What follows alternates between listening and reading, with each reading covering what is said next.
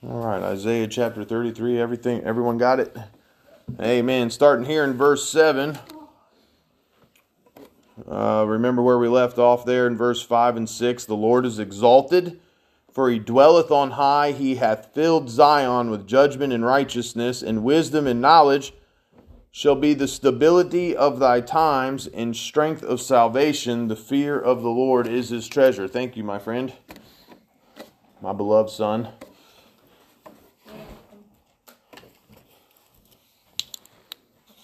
Yes, this means I was texting in church. This is for a good cause. My goodness. Oh, that's better. And so we remember here, we started out with woe to the spoiler.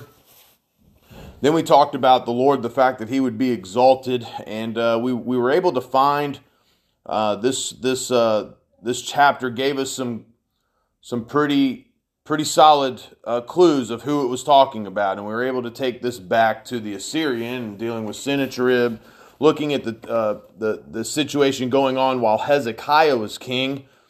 And remember, they were attempting to intimidate them and causing fear amongst the people. And one of Sennacherib's, famous things was, he was boasting on none of the other kings of the regions could withstand him. None of the other gods of the other countries could save their people. And he says, so why would your king be able to save you? Why would your God be able to deliver you? And then God's response to that is, well, the Lord is exalted. Amen. Because the difference is those gods were not the real gods, but the God of Israel is the true and living God. Amen. And so he talked about that wisdom and knowledge would give them stability. And we're thankful tonight that still today, wisdom and knowledge from the Word of God gives us stability even when things seem unstable. And we talked about the strength of salvation. Now we see here in verse 7, and this is where we'll pick up this evening.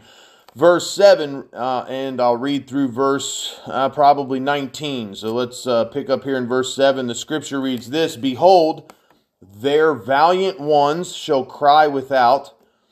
The ambassadors of peace shall weep bitterly.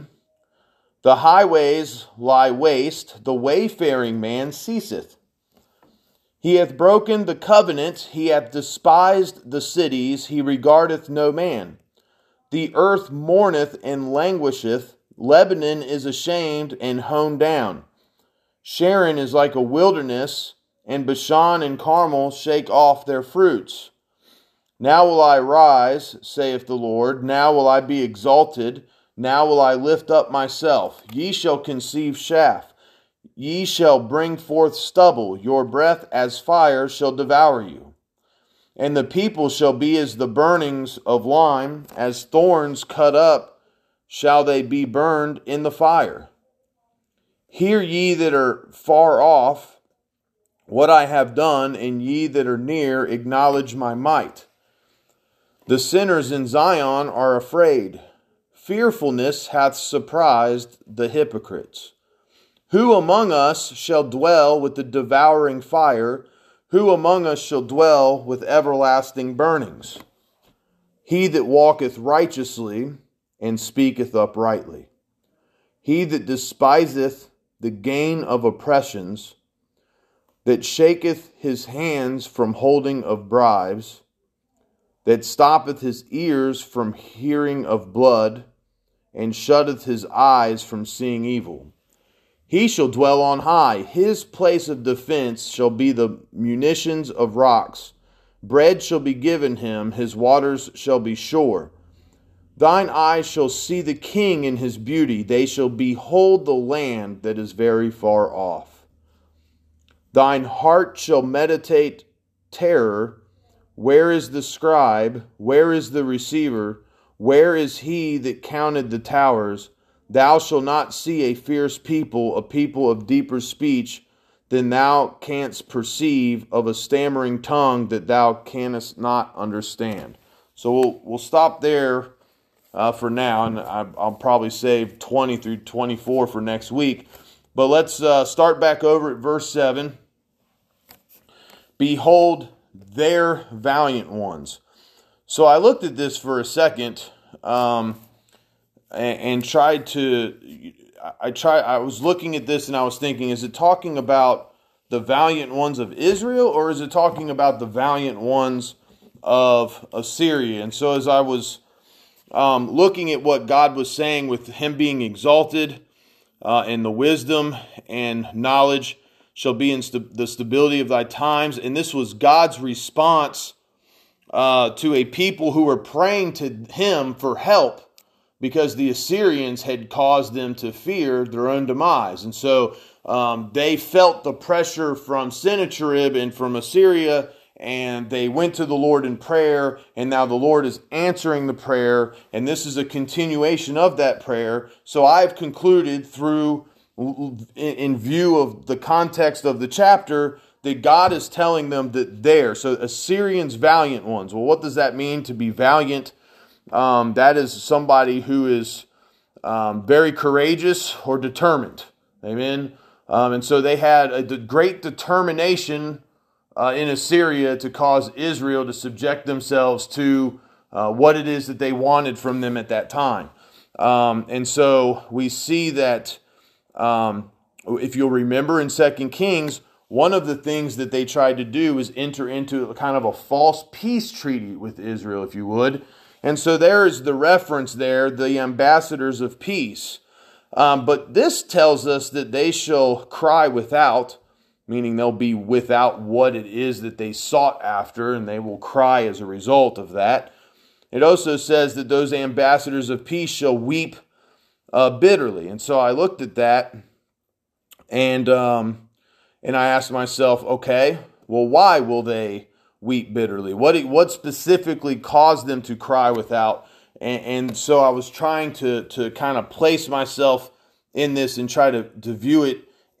And what I found is, well, they tried to pursue this peace deal between Israel and Assyria, and they were determined to enter into a treaty. But I want to give you this tonight as well, and I want to bring this to your memory from our 2 Kings study.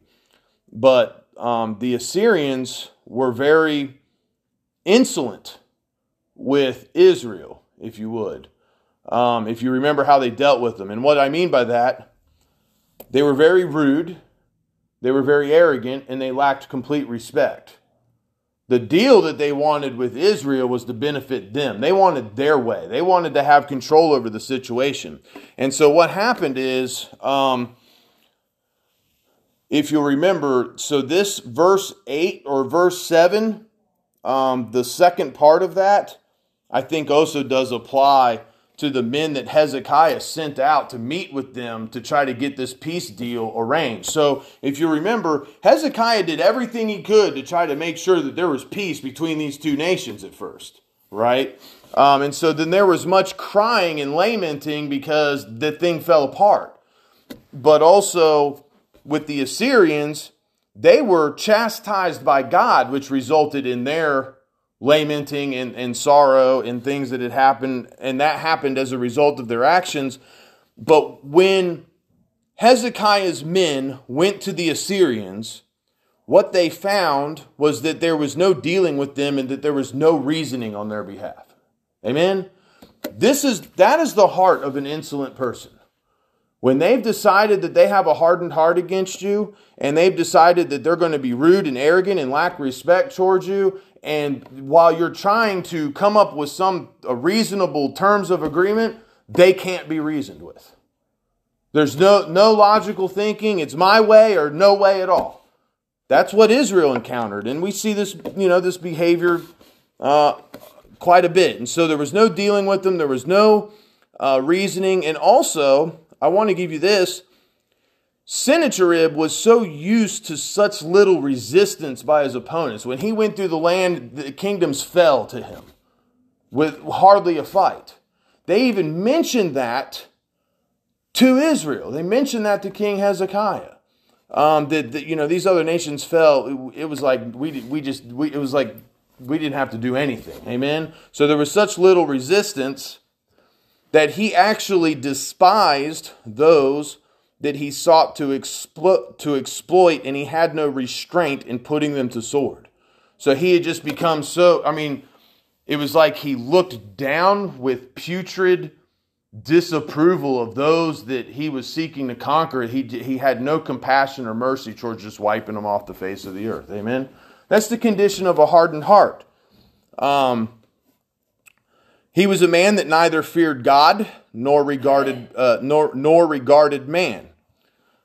He could not be brought to any terms of reconciliation.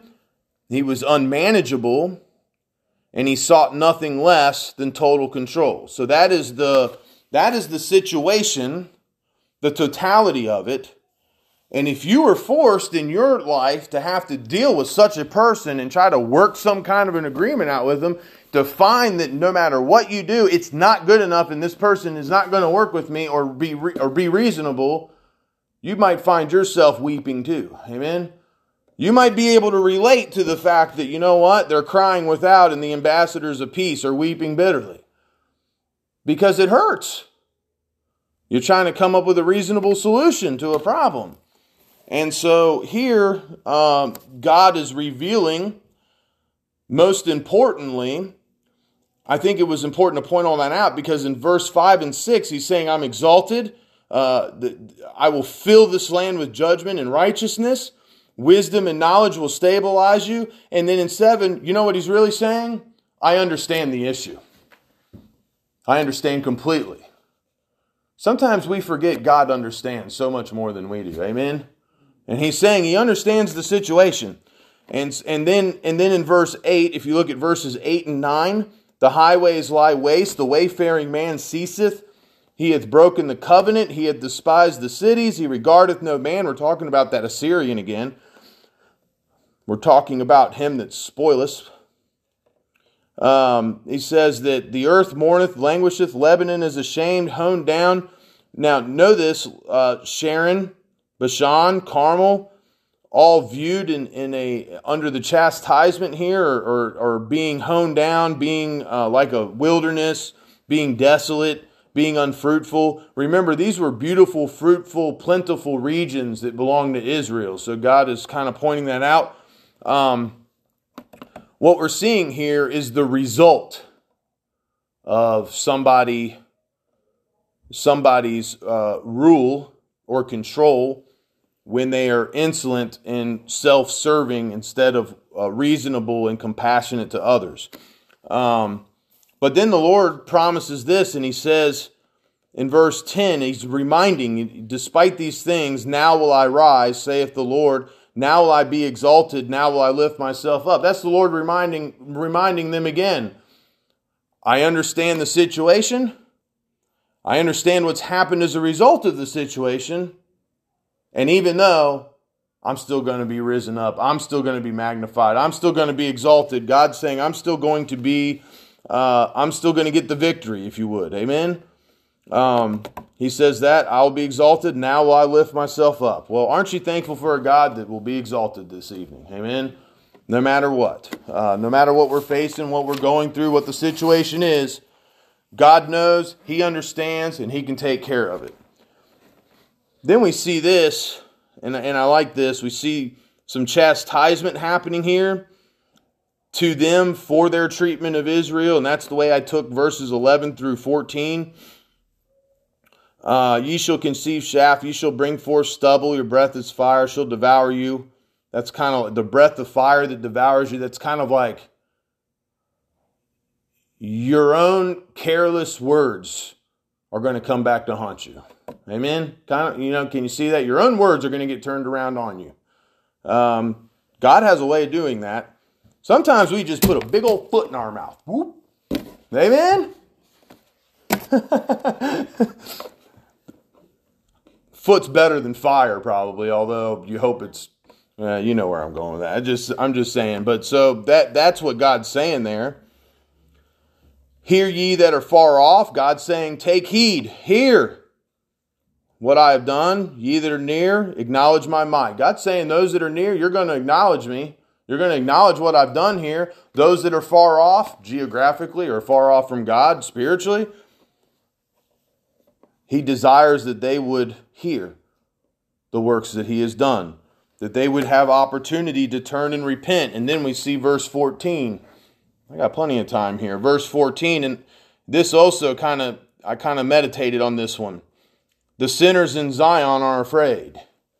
Well, who inhabited Zion? The Jews, right? So now he's making a reference to his own people. The sinners in Zion are afraid. Fearfulness hath surprised the hypocrites. Who among us shall dwell with the devouring fire? Who among us shall dwell with everlasting burnings? Now this one, I wrestled with this for a minute because I thought, well, I guess, but didn't they get into Zion? And so wouldn't they be the hypocrites because they didn't keep their arrangement and they didn't keep their word to Israel? When they went into Jerusalem, they broke their own treaty. They broke their covenant. I thought that certainly applies. But you know what? Israel also had sin, and there was sin in God's camp. Amen? This was Jerusalem. This was Zion. And we have to remember part of the reason they landed here, even though Hezekiah was a righteous king, Israel always struggled with having sin in the camp somewhere. And so it is. I mean, we still have this today. I mean, none of us are perfect yet. But here we see sin in God's camp. But I want to give you this as a reminder. There were people that dwelt in Jerusalem that enjoyed its privileges. They were involved. They served there. They had responsibilities there. They had position there. But their hearts weren't right with God. You know, the reality is, we can do a lot of great things and do a good thing for the Lord and still do so with a heart that's not right with Him. Amen? And the thing that this paints, the picture that this paints to us, is that if we do that in our life, even though we've had those benefits, had those privileges, had those opportunities, we still are going to suffer some consequence for never having gotten our own hearts right in the process. Amen? And then it asks us, you know, here we see a picture of a devouring fire. If you would, this almost looks like God saying, I'm going to judge the works. Well, we find in Corinthians that our works are going to be judged by a fire. Amen? And some will stand, those built with the gold and the silver and the precious stones, but those some will be burnt up. Wood, hay, and stubble. It says you go through the fire, you'll still be saved. Thank the Lord for that. But we'll lose rewards. We lose rewards if our hearts weren't right. They had the rewards of being in Zion. They had the reward of being God's people, but yet those that didn't get their hearts right still suffered consequences for it. And so it asks us who among us should dwell? In other words, who's going to pass through this fire? Who's going to make it through this without loss? And it tells us, verse 15, he that walketh righteously and speaketh uprightly. Lord, help us. Help us pursue a walk of righteousness with Him. And you know what I have found out in my life? I get so busy trying to line my own life up with this for a righteous walk that I really don't have time to put someone else's life under a magnifying glass and figure out how right with God they are. That's between them and the Lord. Amen? Because this Bible keeps me busy enough with Brother Brian. But yet I find that some people seem to only be able to see what they think this says to everyone else. But do they ever bother to compare their own life to the reflection that this gives them in the mirror? Amen? Do they ever compare themselves to what it says and go through a inventory checklist of, am I walking righteously? Because if I'm not, maybe I shouldn't point the finger at everyone else. Maybe I need to turn that thing around and point it right here. Amen? Focus on me. It says, and speaketh uprightly. You know, I think walking righteously is hard enough, but speaking uprightly, there's a challenge. Because we've read in James how wicked and evil the tongue can be. Amen? And so, first, get a righteous walk. Once you have that, ask God for wisdom in the choice of words we speak. Because if we're walking righteously and we're truly lining our life up with the Word of God and living it from front to back, asking God for wisdom in the things that we say, how we say them, when we say them, and to reveal to us the things that we probably shouldn't say and don't need to say, you know, every time. Sometimes we need God's Holy Spirit to say, you know what, that's probably not even a necessary comment or whatever. So that we can have a closer relationship with God and have some rewards when our works pass through that fire. Amen. He that despiseth the gain of oppression. So we obviously would stand against that which is oppressive. Nothing is more oppressive than the bondage of sin, that shaketh his hands from holding of bribes, right? Don't you like an honest person that doesn't have secret agendas and motives and things that, there's a lot of people taking bribe money and all that stuff. I like a person that's uncompromised. Amen? Uncompromised. In other words, those things are not going to have an impact on decision making and judgment, right? Because again, this is somebody who's walking righteously, has the wisdom of God, speaking uprightly, standing for what's right, that stoppeth his ears from hearing of blood, doesn't even want to hear it, shutteth his eyes from seeing evil, doesn't want to see it. That's a walk that we need. Amen. I don't want to hear it. Somebody comes speaking evil of any kind, I don't even want to hear it. Somebody comes talking to me about somebody else, let's talk about you. Well, why is that? Because they're not here right now. I can't talk to them. Amen? That's just how it should be. I don't want to hear it. I don't want to see it. So what happens if you do see it? Well, now we're back to seeking God on walking righteously and speaking uprightly. Amen? And asking Him to guide us. And if we do these things, as I close out here, verse 16, He shall dwell on high. His place of defense shall be the munitions of rock. Look, if we are just pursuing, we should live to be like Jesus. Amen? And these are the characteristics. We realize Jesus is always righteous and upright, and His judgments are always, so we should desire that. And if we choose to be in pursuit of His wisdom and knowledge and to apply this in our life, Christ promises us to dwell on high. We'll have our reward. A place of defense shall be the munitions. But even in this life, He's saying this, you're going to have the defense of the Word of God in your life. Amen? Sometimes we forget if we're standing for what's right, there's going to be opposition. God's going to stick up for you because you're on the side of the Word of God. You're on the Lord's side. Amen?